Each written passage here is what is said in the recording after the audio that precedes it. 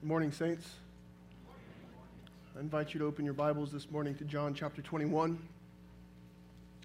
John chapter 21, verses 15 through 25 is our text this morning as we conclude our series through the Gospel of John. John 21, verses 15 through 25. I do now invite you to hear and receive the inspired and authoritative word of the triune God. He is the only true God, and this is his word. When they had finished breakfast, Jesus said to Simon Peter, "Simon, son of John, do you love me more than these?" He said to him, "Yes, Lord, you know that I love you." He said to him, "Feed my lambs." He said to him a second time, "Simon, son of John, do you love me?" He said to him, "Yes, Lord, you know that I love you." He said to him, "Tend my sheep." He said to him the third time, "Simon, son of John, do you love me?" Peter was grieved because he said to him the third time, "Do you love me?" And he said to him, "Lord, you know everything. You know that I love you." Jesus said to him, "Feed my sheep. Truly, truly, I say to you, when you were young, you used to dress yourself and walk wherever you wanted. But when you are old, you will stretch out your hands, and another will dress you and carry you where you do not want to go." This he said to show by what kind of death he was to glorify God. And after saying this, he said to him, "Follow me." Peter turned and saw the disciple whom Jesus loved following them, the one who also had leaned back against him during the supper and had said, "Lord, who is it that is going to betray you?" When Peter saw him, he said to Jesus, "Lord, what about this man?" And Jesus said to him, "If it is my will that he remain until I come, what is that to you? You follow me." So the saying spread abroad among the brothers that this disciple was not to die. Yet Jesus did not say to him that he was not to die, but if it is my will that he remain until I come, what is that to you? This is the disciple who is bearing witness about these things and who has written these things, and we know that his testimony is true. Now there are also many other things that Jesus did. Were every one of them to be written, I suppose that the world itself could not contain the books that would be written. Let us pray.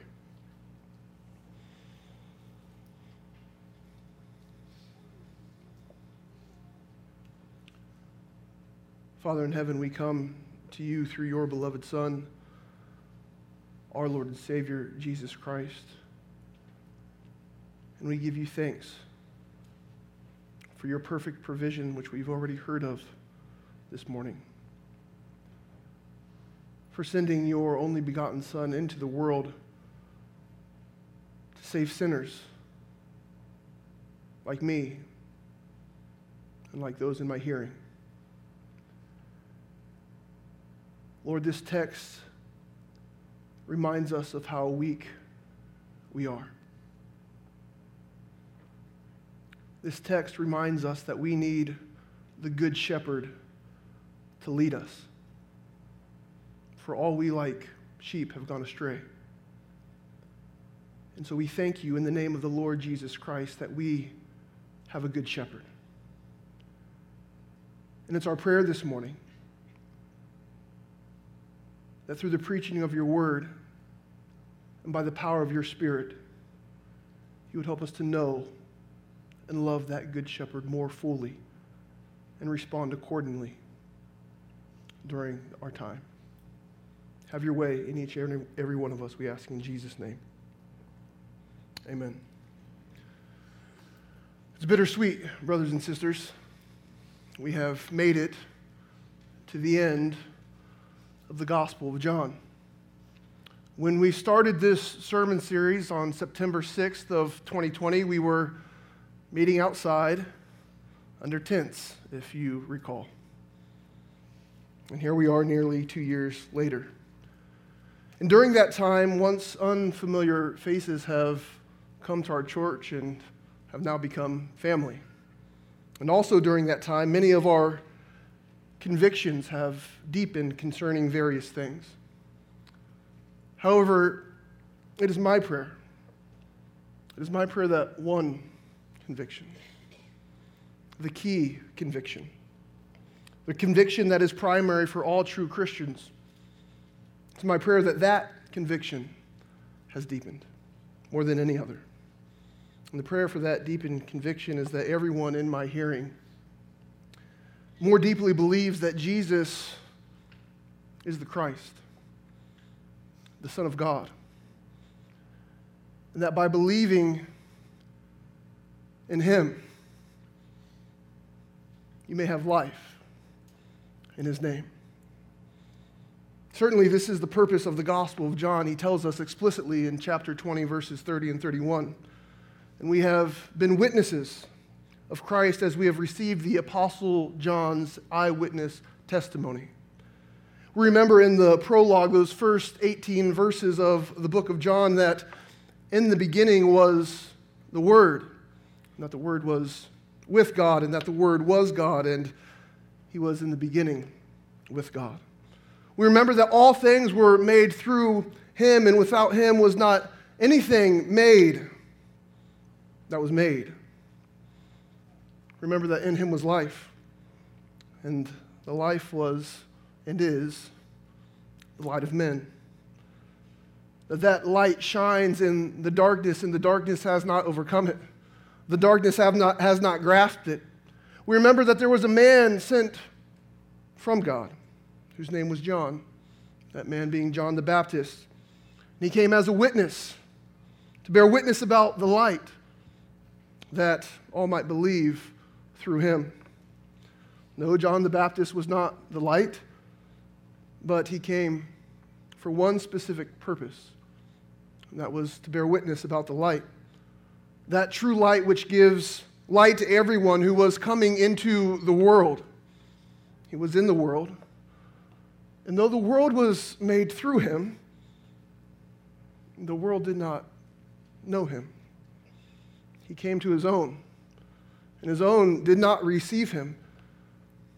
But praise God, because all who did receive him, all who did receive him, who believed in his name, God gave the right for them to become children of God, who are born not by the will of man, nor by the flesh, nor of the blood, but who were born of God. We remember that Jesus himself says, "Ye must be born again." We remember that the Word became flesh, and that the flesh, that was the Word, dwelt among us. And we've seen his glory. Glory as of the only begotten Son of God. We remember that from him came grace upon grace. For he was full of grace and truth. And John the apostle tells us that John the Baptist bore witness about him and cried out, "This was he of whom I said, he who comes after me ranks before me, because he was before me." And from him, from his fullness, from the fullness of Christ himself, what have we received? Grace upon grace. For yes, the law was given through Moses, but grace and truth came through Jesus Christ. No one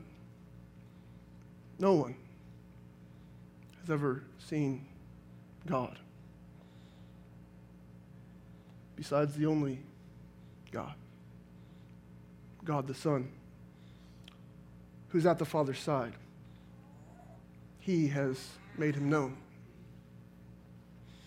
We have observed the manner in which Jesus, God the Son, has made God known as we have walked our way through this very gospel.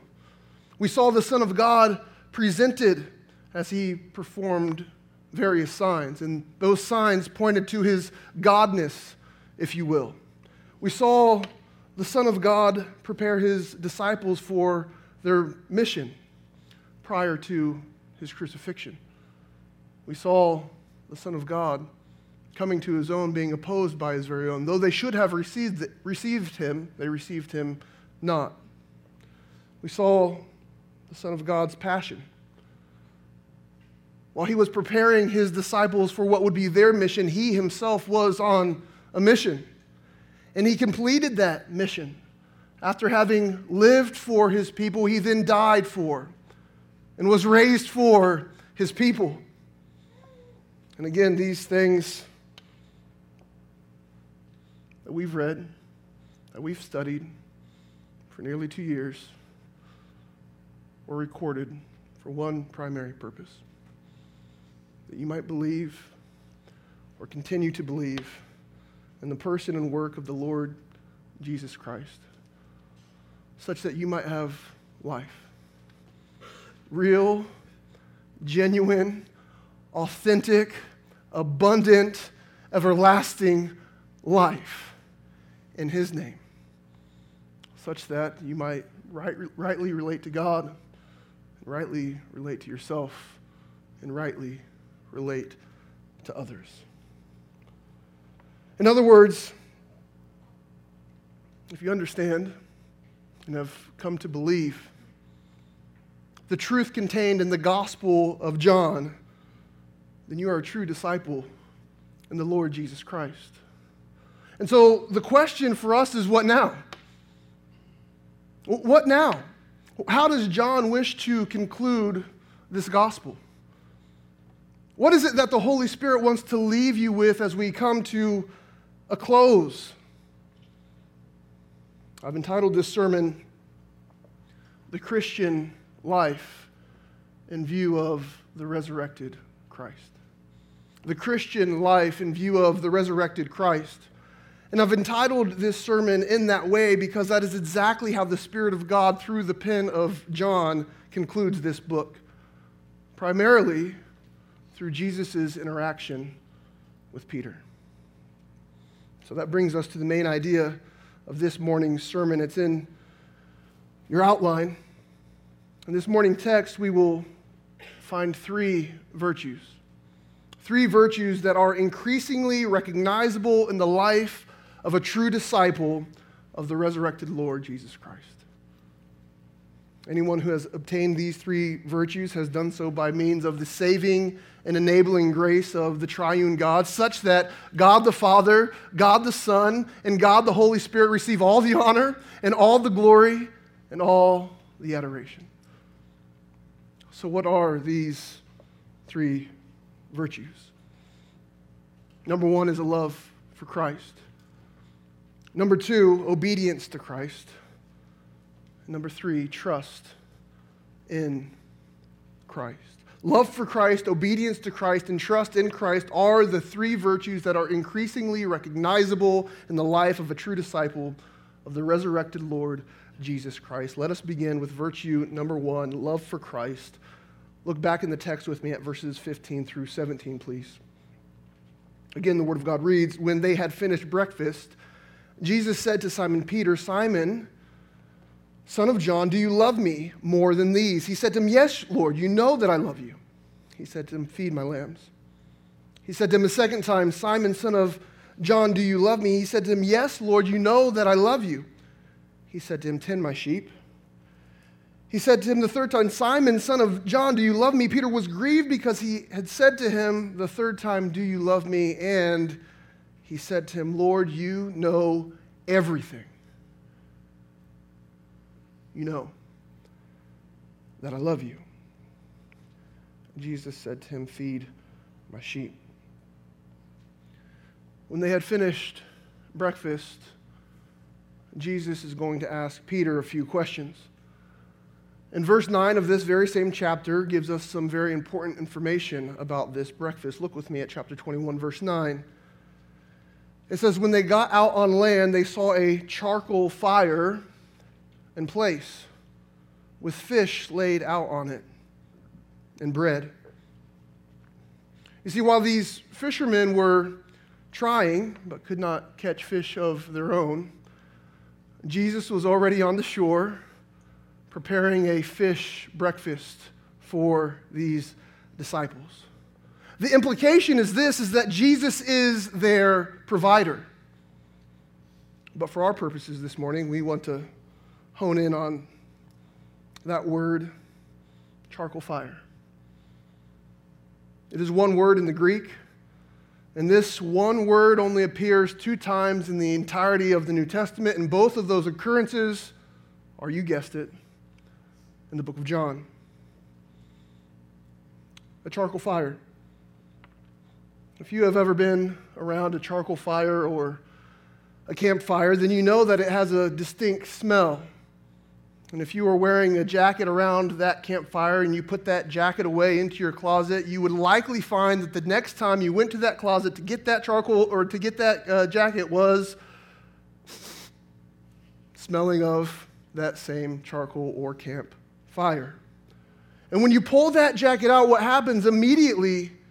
You're reminded of the campfire that you were around. And feelings of nostalgia begin to arise. Perhaps you remember who you were with. Perhaps you remember what you were doing. Perhaps you remember what you were eating. Perhaps you remember the conversations that you were having. Well, the last time we saw this word, charcoal fire, prior to our text was in chapter 18. And Peter was asked a question. Turn a few pages over to John chapter 18, please. Jesus has just been arrested and he is on his Jewish trial, if you will. And though the disciples scattered, Simon Peter is following at some distance, seeing what the Lord Jesus Christ is up to. Look at chapter 18, verse 17. It says, "The servant girl at the door said to Peter, 'You also are not one of this man's disciples, are you?' He said, 'I am not.' Now the servants and officers had made a charcoal fire because it was cold and they were standing and warming themselves. Peter also was with them, standing and warming himself." Peter would end up denying the Lord Jesus Christ 3 times. But back in our text, Peter is once again near a charcoal fire, and this time he will be asked 3 questions concerning Christ. Many commentators have suggested that Peter's threefold denial of the Lord Jesus Christ is in part, or at least correlates to Jesus' 3 questions to Peter in our text. And the presence of this charcoal fire makes that suggestion, at least in my mind, viable. As Peter smelled that fire, certainly he would have remembered some measure, some inkling of his denial of Christ. What was he feeling? What was he thinking? The text doesn't tell us, and I'm not going to speculate. What's interesting is that the Lord Jesus Christ has already appeared twice to his disciples. But up until this point, the rejection of the Lord Jesus Christ hasn't been addressed. Peter has seen the Lord Jesus Christ. Peter is excited to see the Lord Jesus Christ. He jumps out of the boat and swims to him. He's so excited, yet something needs to be restored. He loves Christ, yet he has denied Christ prior to the crucifixion. However, Jesus, as the good shepherd of his sheep, does not seek to ruin Peter in this instance. Rather, he seeks to restore Peter. Concerning these questions that Jesus asked, I love what Edward Klink says. He said, "The questions Jesus asks do not seek to take life, but to restore it." Hear me now. For the person asking the question has already paid the price with his own life. Praise the Lord. We could say that Peter's courage or lack thereof is not the ground upon which Peter can be restored or reinstated to discipleship with the Lord Jesus Christ. This is so important for you to get. I don't have appropriate words to utter it. But may the Spirit of the living God teach you this truth. Peter, his courage does not matter. But Peter, his Christ, is the only ground upon which he can be restored to a right standing in a right relationship with God himself. I love it. Peter's courage wavers, yet on Christ, the solid ground, he must stand. And so it is with you and me. If you have denied Christ, if you have doubted the Lord Jesus, if your courage has ever wavered, then please know that Christ alone is the sole basis upon which you can be restored to discipleship with the Lord Jesus Christ. And please hear these questions afresh. Jesus asked, "Do you love me more than these? Do you love me more than these?" Let's deal with the more than these before the do you love me. The question is, what or who does the term these refer to? There's really two major views here. One view is this. The question is this: does Peter love Jesus more than the fishing lifestyle? Here you have these 153 fish laying on the seashore. And Christ refers to them, "Do you love me more than these? Do you love me enough to follow me where I say to go rather than going back to your own old way of life?" That's one view. It's possible. The other view is this: does Peter love Jesus more than the other disciples? Does Peter love Jesus more than the other disciples? I believe, along with most commentators, that Jesus is sitting before Peter and he is asking Peter if he loves him more than the other disciples. I think that's what makes the most sense in this context. However, that doesn't really settle the matter, because that question can still be understood in two ways. One way is this: does Peter love Jesus more than these disciples love Jesus? That's one way to understand that question. Or number two, does Peter love Jesus more than Peter loves these other disciples? That's another way to understand the question. And either one of these questions seems possible to me. Either sense of the question is a possibility. We can't exactly be sure. On one hand, we remember that Peter did say that he would never fall away, didn't he? He said, "Although the other disciples may fall away, I will never fall away." We see that in Matthew chapter 26, verse 33 and verse 35. We see that in Luke 22, verse 33. We also see that in John 13, 37. So Jesus could be asking Peter if he loved him more than these other disciples loved him. But on the other hand, in the upper room discourse, there was a heavy emphasis on the disciples' love for one another. So Jesus could be asking Peter if he loved him more than he loved these other disciples. Peter seemingly does have love for his fellow disciples. He seems to lead them in some way. He seems to be willing to live life with them. And so it could be the case that Jesus is saying, "I take precedent. You must love me more than you love these disciples." I think a decision is hard here. I lean toward the first sense of this question. That is, Jesus is asking Peter if he loved him more than these other disciples loved him.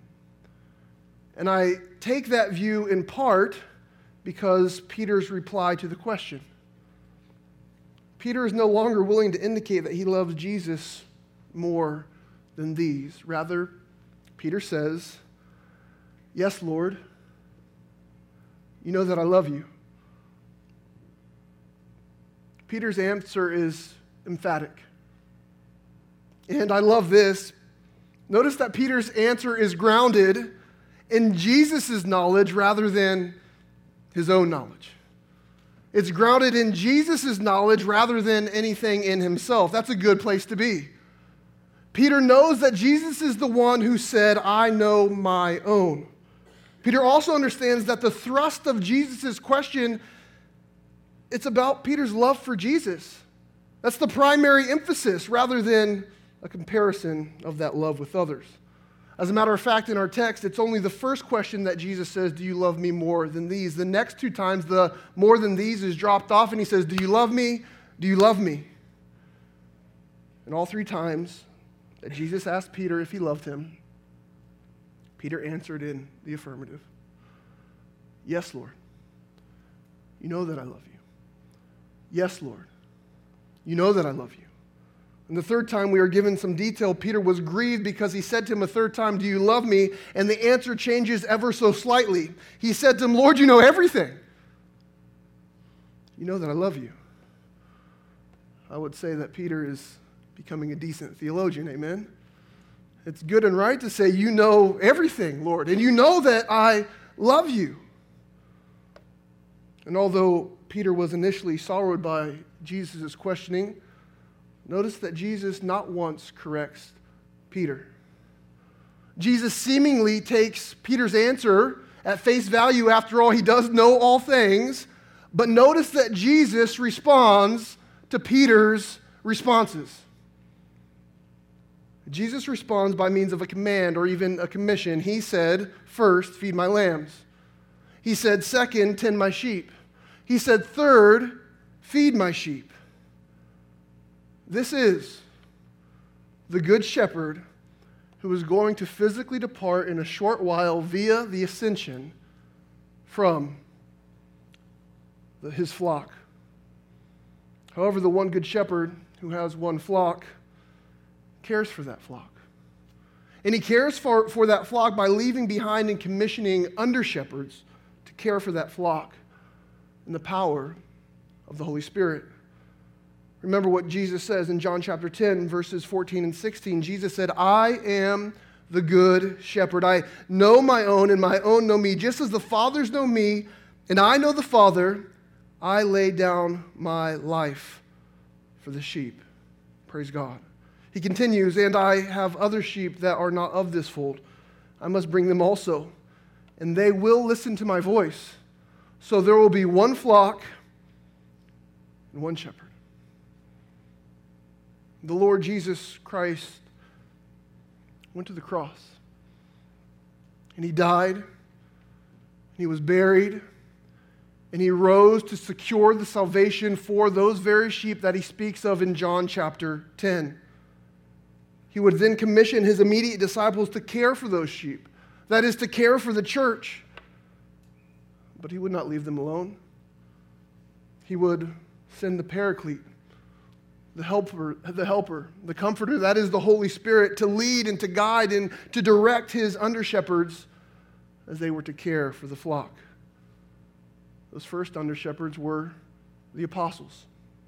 And those apostles who went on to oftentimes be elders themselves would appoint other elders to care for the flock of God. And then those other elders would appoint other elders to continue to care for the flock of God, and on and on and on. And here we are nearly 2,000 years later, and the Lord is doing the same thing.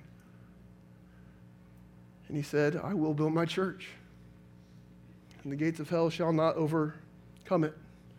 And Peter was, yes, an apostle, but also an elder. Listen, it was him who wrote in 1 Peter chapter 5, verses 1 through 4, so I exhort the elders among you as a fellow elder, and a witness of the sufferings of Christ, as well as a partaker in the glory that is going to be revealed.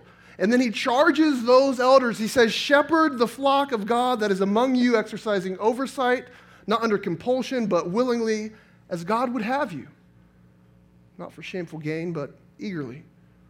Not domineering over those in your charge, but being examples to the flock. And when the chief shepherd, Jesus Christ himself, appears, you will receive the unfading crown of glory. And so, my fellow elders and shepherds, or any aspiring elders and shepherds, let me just take a couple moments out of this sermon to specifically and directly address you. Notice what Jesus said to Peter and by extension to us. First, he said, feed my lambs. Then he said, tend my sheep. Then he said, feed my sheep. First, let us always remember that the souls who are under our care are first and foremost Christ's sheep. We are to care for them as such, following the example of Christ in the presence or among his precious people. Second, let us take note of the range of Christ's flock. The little lambs, all the way to the mature sheep. We are to care for them all in the context of this local church or the local church in which you serve. And lastly, let us take note of how we are to care for them. We are to feed the lambs and sheep.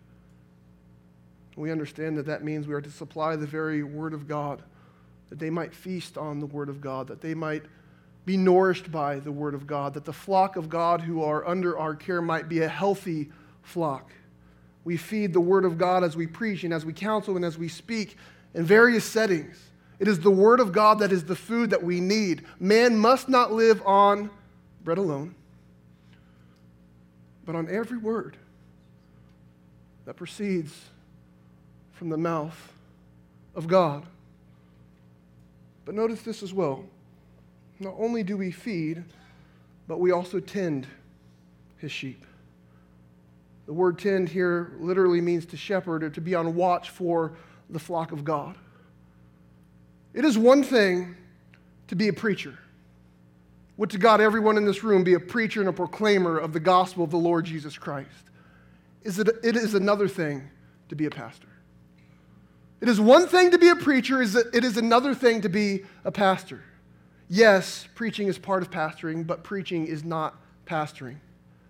Preaching is not shepherding in and of itself. I think I speak for all of my fellow pastors when I say preaching is far easier than pastoring is. But oh the joy that it is to care for the flock of God under the authority of Christ himself in his word and in the power of the Spirit of the living God. There's no other way that I want to spend my life. Praise the Lord that Christ cares for his church by providing shepherds who are to feed and to tend for the flock of God. So my fellow pastors in this room, my aspiring pastors, those who want to be a pastor in the future, it is my prayer that we might shepherd the flock of God among us, such as God would have us, such that God would be glorified, and such that his sheep would be benefited. Now let me take a step back for a moment and address the entire congregation. First, I simply want to commend you to your pastor's care. A shepherd knows his sheep. Humans aren't exactly sheep. You're a little bit better at hiding things. A shepherd knows his sheep. There's no such thing as shepherding. There's no such thing as pastoral ministry if there's not authentic, vulnerable relationship. I love what the Apostle Paul said. When he goes to the Thessalonians, what does he say? He says, not only did we share with you the very word of God, but we also shared our very own selves, our very own lives. Fellowship is a sharing of self one with another. I'll take myself out of the mix so I may not boast. I'll speak of my fellow 5 pastors. There are no other men on the face of this earth that I would want to care for my soul. Men who will weep with me. Men who will cry with me. Men who will walk with me. Men who will rebuke me and exhort me and preach and teach and correct. I commend those 5 men to care for your soul. You have to share your life. You have to share your life. Number 2 is this. Yes, you may not be a pastor, but this text has so much to offer. Has so much to offer you. Well, the context or the content of these verses have explicit application to shepherds, yes. It also has implicit application for us all. Well, in what way? Namely, love for Christ is visible. Love for Christ is observable. Peter says he loves Christ, and what does Christ do? He says, then go act. Then go express that love. Then go do something. In other words, a true love for Christ is always recognizable, and specifically so in the way that you love one another. The love for Christ is expressed in the giving of oneself for the benefit of another. I'm not going to lie. It may be, and oftentimes is, costly. Loving people in the way that the Lord loves people doesn't mean that you're always going to be liked. Don't get me wrong. You love people well, you'll receive that love as well. But times it puts you in awkward, difficult situations that you have to speak up on behalf of God because you actually love the person who's before your very eyes. Loving one another can be costly. And I thank God. I thank God for the love of Christ that the majority of this church has. And it's often expressed in the ways that you love one another. Some of you, maybe all of you, would agree, if you're a member of this church, that it's been a hard season for us at Redeemed South Bay in some ways. Joyous but difficult. Loss of loved ones. Miscarriages, one after the other. Church discipline issues. Sickness and surgeries. You know what I see? As I sometimes take a step back and watch the people of God do the things of God, I see the love of Christ expressed in things such as the sending of flowers, such as the sending of meals, such as the sharing of tears, such as offering prayers one for another, such as opening up your home, such as rejoicing when it's a season to rejoice and mourning when it's a season to mourn.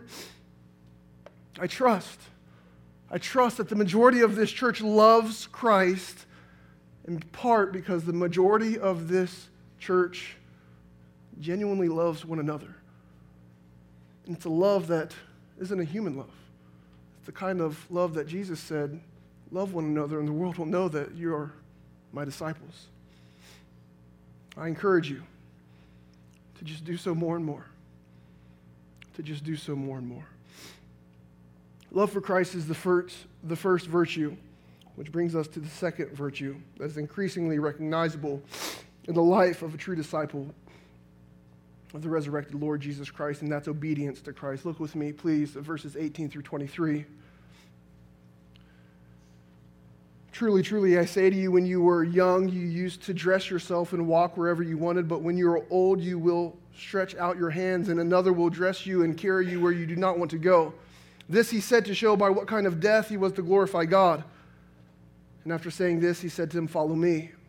Peter turned back and saw the disciple whom Jesus loved following them, the one who also leaned back against him during the supper and had said, Lord, who is it that is going to betray you? When Peter saw him, he said to Jesus, Lord, what about this man? And Jesus said to him, if it is my will that he remain until I come, what is that to you?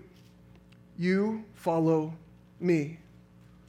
So the saying spread abroad among the brothers that this disciple was not to die, yet Jesus did not say to him that he was not going to die. But if it is my will that he remain until I come, what is that to you? Here in this text, Jesus solemnly prophesies about Peter's life by means of an illustration. In short, Jesus says that a younger Peter was able to roam around freely, doing whatever he wished, but that an older Peter would be taken by others and would be crucified.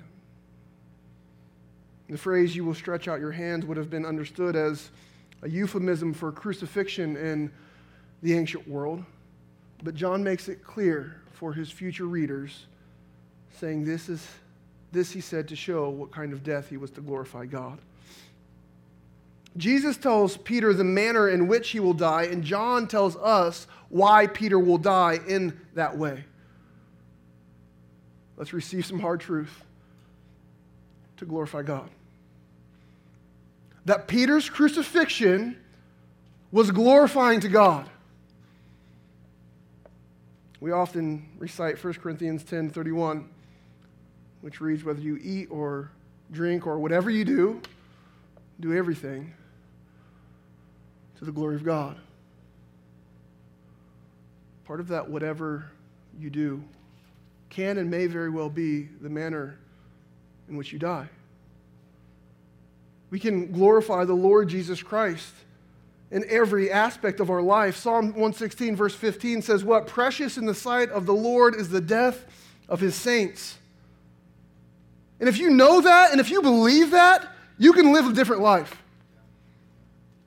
You can walk in whatever circumstances you're in with your head held high.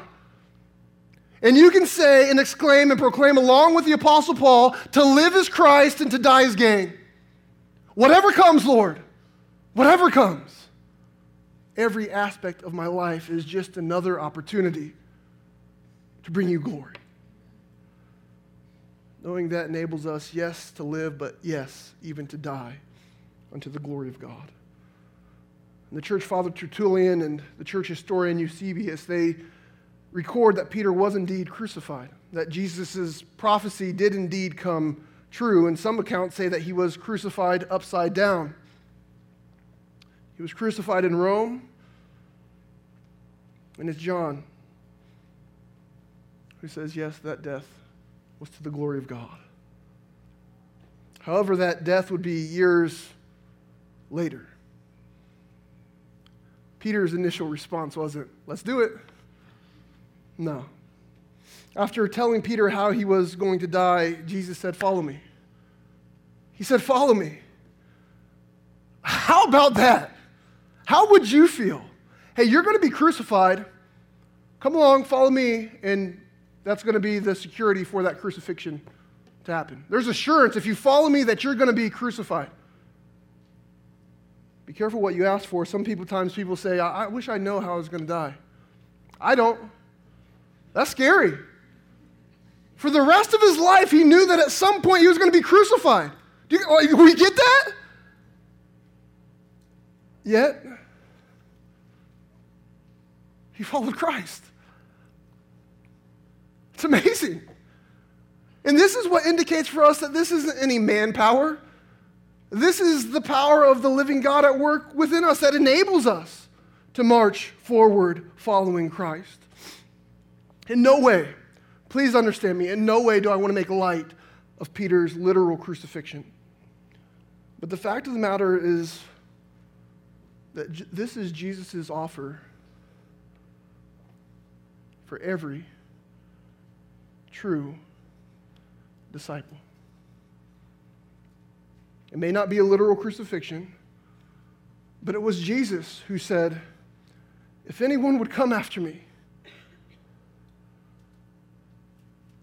he must deny himself. He must take up his cross and follow me. It was Jesus who said, whoever does not bear his own Christ and come after me cannot be my disciple. This is the Christian life in view of the resurrected Lord, saints. This is what it is. If you're a Christian, you've signed up to die. And you're happy about it. It's a death of self. And it's a life following after the Lord Jesus Christ. God help us. God help me. to glorify the Lord in every way, shape, and form. One commentator said this: obedience to Jesus' command, follow me, is the key issue in every Christian life. I love that. It's the key issue in every Christian's life. Often we're tempted not to fix our eyes on the Lord Jesus Christ, who is the author and perfecter of our faith. Rather, we are tempted to look to another disciple and see what they are up to. And initially, Peter gave into that exact same temptation. Look what it says. Peter looked back and saw John following them and said, Lord, what about this guy? What about this man right here? After Jesus said to Peter, follow me, he turns around, they're presumably walking on the seashore, and he's like, how about him though, God? It's absurd, but you do it.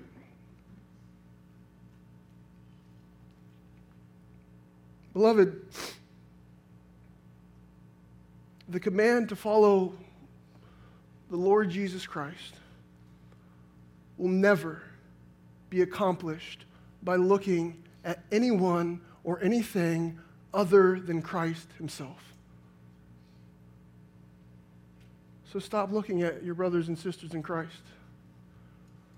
Stop wondering if the Lord loves them more, is more gracious towards them because their life looks so much prettier than yours. They have all the blessings and you receive all the cursings. The grass is always greener on the other side. Stop looking around and follow the Lord Jesus. But Peter's looking around. After all, John is the beloved disciple, isn't he? John is the one that's rested up on his chest at the Last Supper, isn't he? There seems to be a competition in Peter's mind. And so Peter wants to know, well, what are you going to call him to do if you're going to call me to crucifixion? And Jesus has an answer for Peter's inquiring mind. And these are the last words, by no mistake, that the Lord Jesus Christ utters in the Gospel of John. Jesus said, if it is my will that he remain until I come, what is that to you? You follow me. Jesus' rhetorical question serves as a rebuke. In other words, what Jesus does is he pretty much says, it's none of your business, Peter. We have the authority and the will of the Lord Jesus Christ on display here. And the Greek grammar of this verse indicates that it's extremely emphatic. He fronts the you and he fronts the me. You, singular you. Oftentimes in Scripture we see you and it's a plural you, and I say silly things like, I wish we could speak Southern y'all, that would give us the picture. But here it's not y'all. Here it's you, singular you. Follow me. And the book of Acts shows us that Peter was ultimately obedient to Christ's command. Peter did follow Christ. But the Lord Jesus Christ says to you today,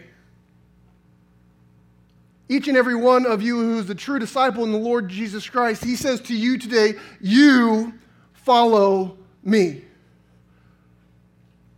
And so the question is,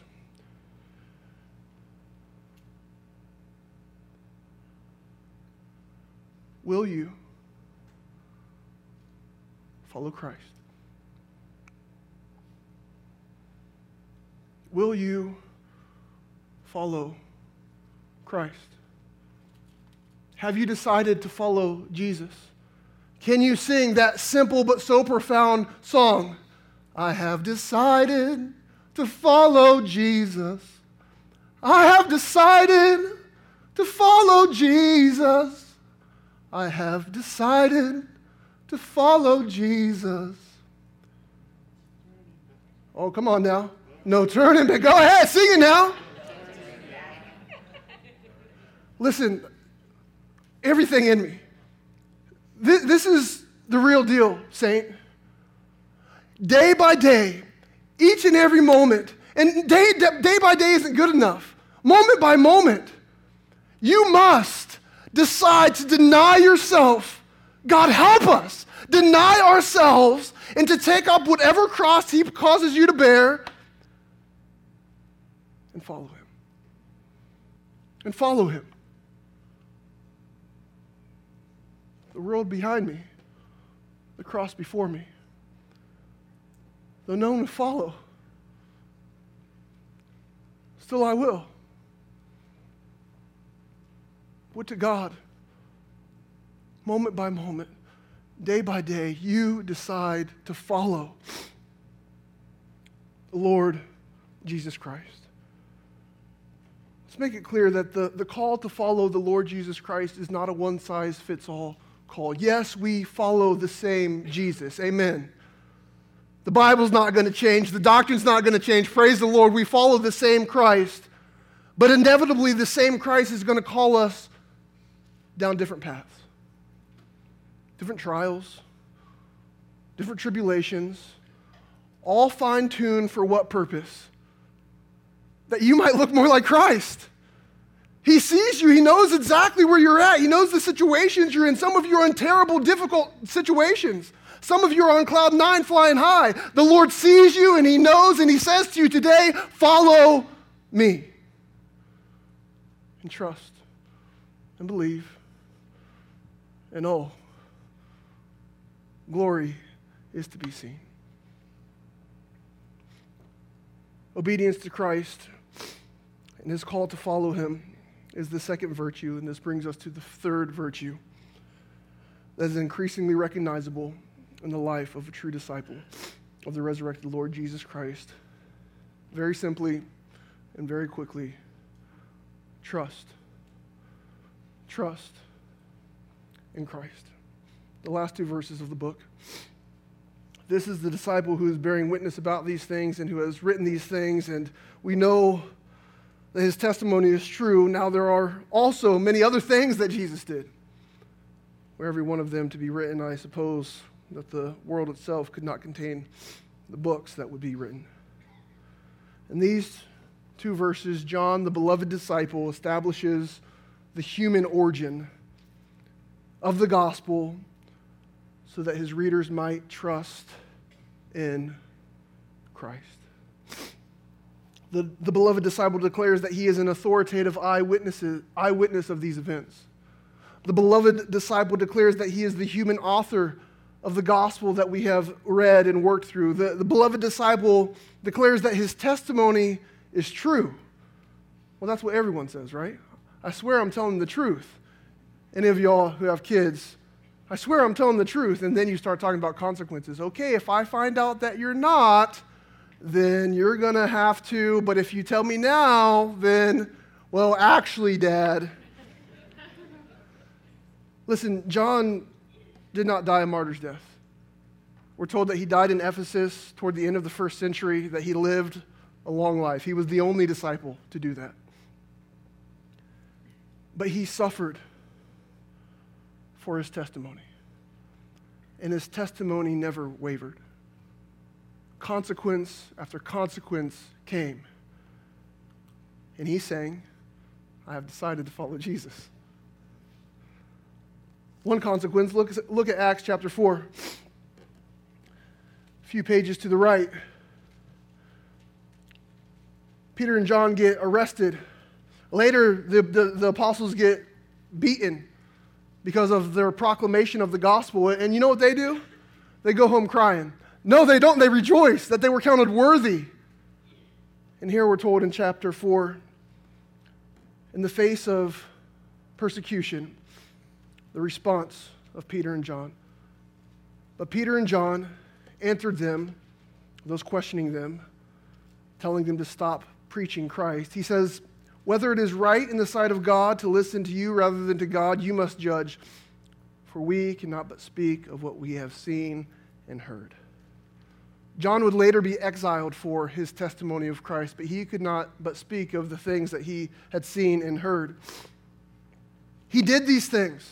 He wrote these things. He proclaimed these things in part so that you and I, generations later, would believe that Jesus is the Christ, the Son of God, and that by believing in Him, you may have life in His name. Oh, and by the way, He didn't tell us everything. John saw a lot more. John witnessed a lot more. He says, now there are also many other things that Jesus did, were every one of them to be written. I suppose that the world itself could not contain the books that would be written. One commentator said of this verse, the Jesus to whom the beloved disciple bears witness is the incarnate Word, the one through whom the world was made. There is not enough space in the world to contain the words needed to make known the fullness of the Word. Beloved, as you follow Jesus, just remember that he's greater than you can imagine. Your best thought, your highest hope of heaven, not scratching the surface. We have enough here. We have enough here. Although this gospel does not say it all, we have enough here to trust in Christ. And this is the third virtue. This morning, we've seen three virtues. Three virtues that are increasingly recognizable in the life of a true disciple of the resurrected Lord Jesus Christ. Love for Christ, obedience to Christ, trust in Christ. It is my prayer, and I trust all of our prayers, that these three virtues may be increasingly recognizable in our lives by means of the saving and enabling grace of the triune God, such that God the Father, God the Son, and God the Holy Spirit receive all the honor and all the glory and all the adoration forever and ever until we see him face to face. Lord, would you help us, please? Would you help us, please, to follow Jesus? That's our simple prayer. That there would be no turning back. That we would march forward looking to the author and perfecter of our faith, the Lord Jesus Christ. That we would follow him day by day, moment by moment, receiving his word and responding rightly to it. Would we put the world behind us? And would we press on even if that means the cross for us? Lord, even if none would go with us, would we still follow? And Lord, we ask these things because you have made them possible. And so we pray that you would help us by means of the truth of your word, by means of your Spirit. Be glorified in our life. We ask in Jesus' name. Amen.